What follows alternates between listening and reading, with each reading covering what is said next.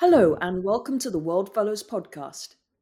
My name is Emma Skye, and I'm director of the World Fellows program at Yale. My guest today is Kyriacos Koupparis from the World Food Program. Kyriacos, welcome to the podcast. Thank you, Emma. It's a pleasure to be here. So, you're the head of Frontier Innovations at the United Nations World Food Program's Innovation Accelerator. How can tech be used to alleviate the global food?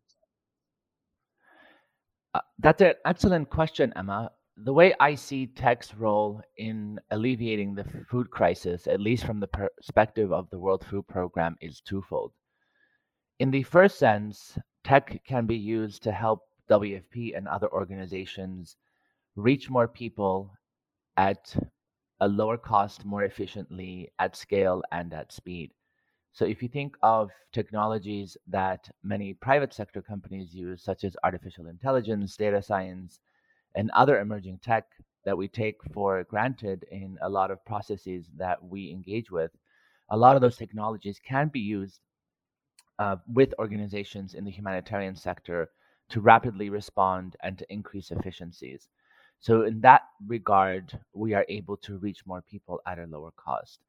In the second approach, I think that technology can also be used for early warning systems to help countries and individuals understand the impacts of climate and impending weather crises that impact agriculture and as well as people's livelihoods. So things like a drought early warning system or flood using again remote sensing, satellites, data science, machine learning, all of those tools can be brought to bear. From a resilience standpoint, technology can be used and should be used in the production of food. And in many developing countries, farmers still lack access to even basic technology, mechanization, fertilizers, improved seed varieties. So, all of these are also technologies that can enable farmers to grow more food, increase their livelihoods, and more importantly, enable them to adapt in the face of a changing climate and changing growing conditions. I'm always struck, particularly here in the US, by the huge amount of food waste. And at the same time, we have a global food crisis. How is this happening?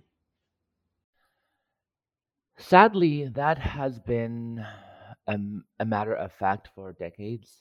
The world currently produces enough food to feed 12 billion people, and yet more than 800 million people go to bed hungry every night. And it's not a very straightforward solution or answer. The bottom line is that food waste needs to be addressed, especially in large developed economies like the US, where, as you rightfully pointed out, 40% of food is wasted post consumer. So, this is food that individuals and families will throw in the bin, or restaurants, hotels, and other um, retail services also. And so, that is something that needs to be addressed directly.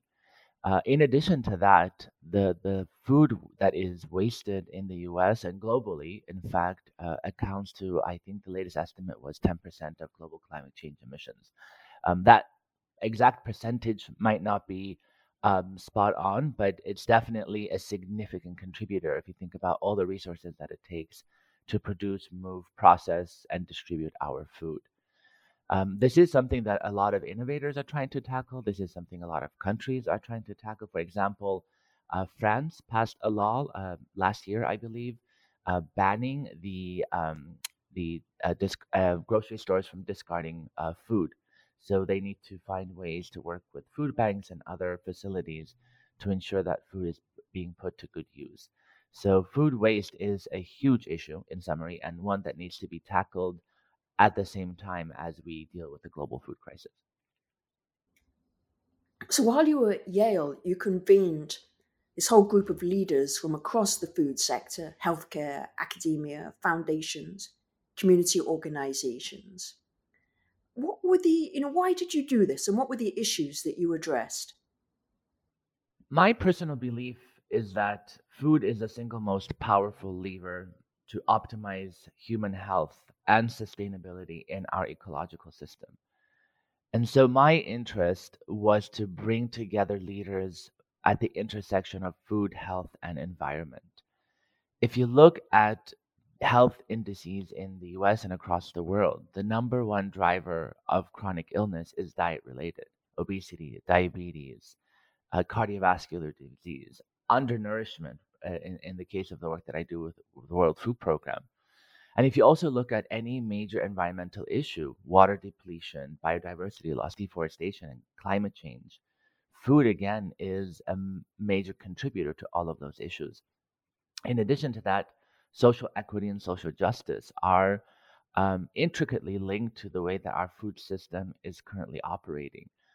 Poverty is a big underlying factor that can be addressed if we look at the way food systems are currently built. In many developing countries, agriculture is the number one economic driver. So, for all those reasons, I thought it was important to bring together a multidisciplinary group of leaders that are looking at food at a systems level from all the sectors that I just outlined: health, environment, social justice, and to really start to think about food at a more holistic approach.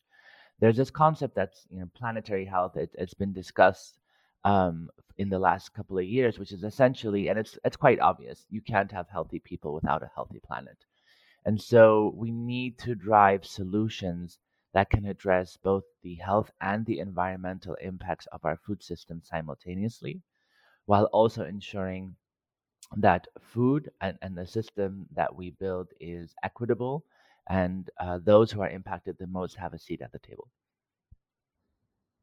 It always strikes me that people can come up with innovations at the intersection that you mentioned of food, health, and environment, but how do you scale them so it's not just something that a few elite people sitting at a university at Yale can benefit from? That's an excellent point that you raise, and it was a big uh, discussion theme at the workshop that you referenced. Fundamentally, I don't think there's a silver bullet. There is certain schools of thought that think that only at the grassroots can we really scale, which essentially means having 1,000 flowers bloom at once and really supporting communities and the organizations that address their needs directly, and ensuring that we provide funding and support to as many of these community-based organizations as possible. We heard from an organic farmer yesterday who also highlighted that her approach is the only approach to grow food sustainably and provide nutrition. But farmers, especially at the scale in which she operates, have been historically undersupported, right? So that's one thought. How do we support all these small approaches? How do we incentivize a lot more people to emulate and adapt at the sort of local level? And then there's the other school of thought that says we need big organizations, large corporates to use their supply chains and their might and sophistication to scale these new approaches in the same way that they've scaled other approaches in the past. Our food system historically has been built to provide calories and not nutrition. But we've done an enormous, we've come a long way in being able to feed 8 billion people. And now the challenge is to use the same infrastructure to actually grow food in a way that's both nutritious, sustainable, and most of all, affordable, because that's one of the major barriers to nutrition. 3 billion people across the world cannot afford a healthy diet. I personally believe there's no either or. It's all of the above. We need all approaches need to be on the table, and we also really need to consider the current power structure that has resulted in the food injustice that we see across the world. You mentioned earlier we have massive food waste. At the same time, we have nearly a billion people going hungry, right? That's not a technology problem. That's a power and structural issue that needs to be addressed. And we also see that play out here in the US. So the bottom line is we need governments, we need corporations, we need NGOs, we need activists, we need farmers, we need innovators and startups, everyone coming to the table and to think about food holistically from a systems level and to really put those who are impacted the most at the center of what we do. Now, you yourself are a real foodie, and as I can testify, you are also an excellent chef. So, where does your own love of food come from? I think my love of food is stems from definitely a cultural context. Growing up in Cyprus, in a Greek household, food was always central to everything we did, every celebration, every gathering. Um, Even if someone stopped by, I grew up in a very small village of 500 people, so you would always have relatives just stopping by. There was always something brought to the table to invite the guest, and so food was a cornerstone in my culture. But I also grew up. My dad's a chef, and so that definitely inspired and at least taught me how to cook. I started cooking at the age of 10, and so I always had a love and fascination with cooking. And I really do enjoy bringing people together, and there's no better way to do that than over a lovely meal. Well, Kyriacos, keep on cooking for everyone, and best of luck for the future. Thank you, Emma. This was a real pleasure.